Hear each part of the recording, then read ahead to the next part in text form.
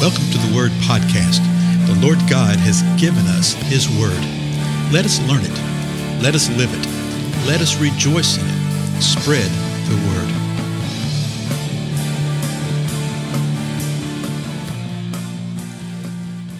Blessings, everybody. This is Dale. Thank you so much for joining with me today on the Word Podcast. We're drawing close to the end of the book of Daniel. We're in the 12th chapter right now. We looked at the first verse in the previous episode. And really, these first 4 verses of this 12th chapter are so important. They give us such insight into things. And they also speak to some things that sometimes people don't think that you find in the Old Testament or the Old Covenant. We'll look at that in just a moment. So let me start with verse 1 again. Chapter 12 says this.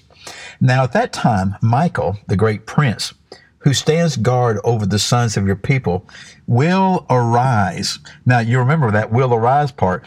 It literally means that he will cease doing what he does. Because what does he do? He stands guard over the sons of your people. He stands guard over the Jewish people. He stands guard over Israel. And he will cease doing that. Okay? He'll quit doing that. And because of that, I believe, the next part of the verse becomes true. And there will be a time of distress, such as never occurred since there was a nation until that time. And at that time, your people, everyone who's found written in the book, will be rescued.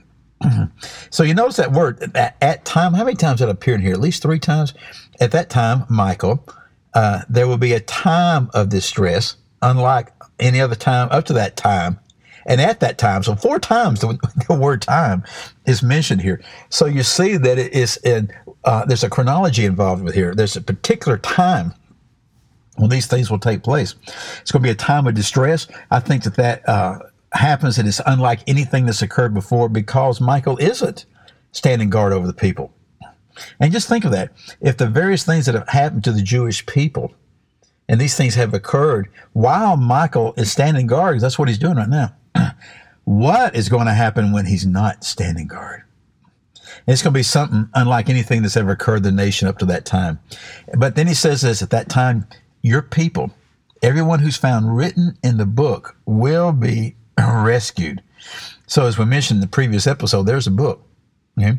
And it's more than one book, but in this particular book, their names will be written in it and they will be rescued. Now we continue on, verse 2.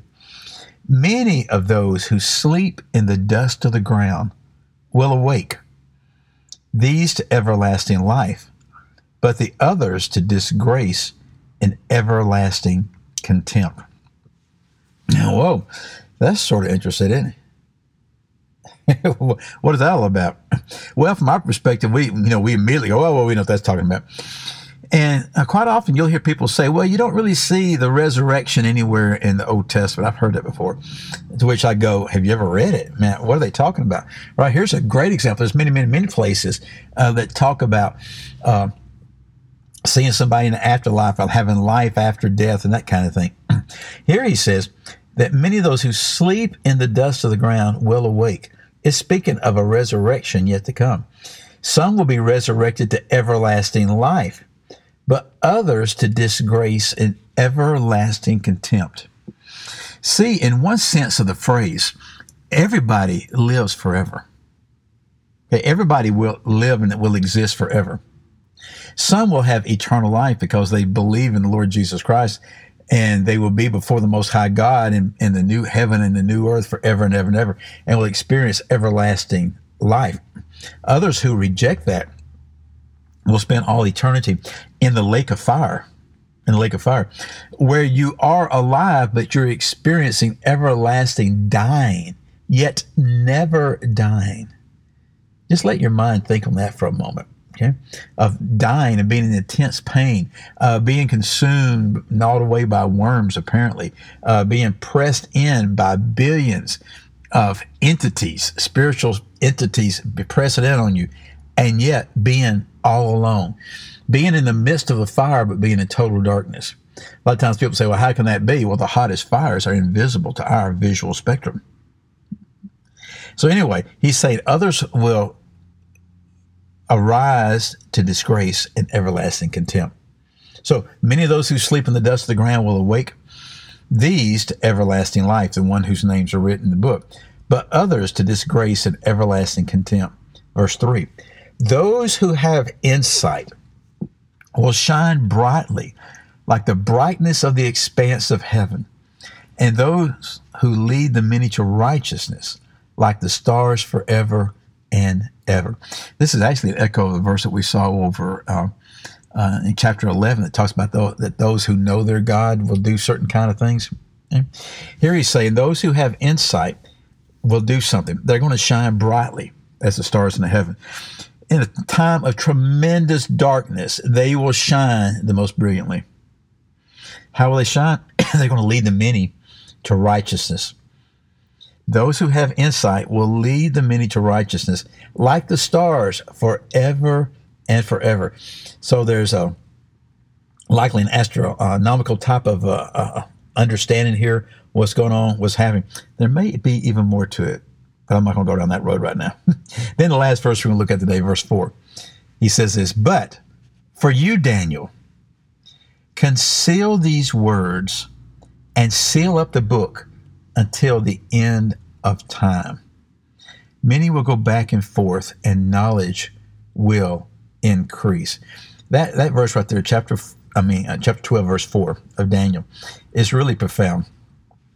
In the King James it says, but thou, O Daniel, shut up the words and seal the book, even to the time of the end. And many shall run to and fro, and knowledge shall be increased. Do we not live in a time and in an age of when knowledge is increasing and when people run to and fro? It's still one of the most amazing things to consider that for most of us, regardless of where we are at this point in time, that we can leave wherever we are right now at this very moment, and we can be just about, well, I want to say anywhere in the world where man resides, okay, other than the Arctic and Antarctica, right? That we can be anywhere in the world in less than 24 hours. I mean, it's an amazing thing. You know, we're living in a time right now to where we can order something and it will literally show up at our doorstep from China the next day. I mean, I've actually had that happen before, and it's the most amazing thing. Knowledge will increase and people will run to and fro. But he's telling Daniel to do something. He says, I want you to shut up these words. The Lexham really says it a good way. Keep these words secret and seal the scroll until the time of the end. The New American Standard says, conceal these words. He said, keep these things a secret. Write them down. Okay, seal up the scroll. But it's going to be for the understanding of those in the end. And I think we're experiencing that today. I mentioned this at the very beginning of our study with Daniel.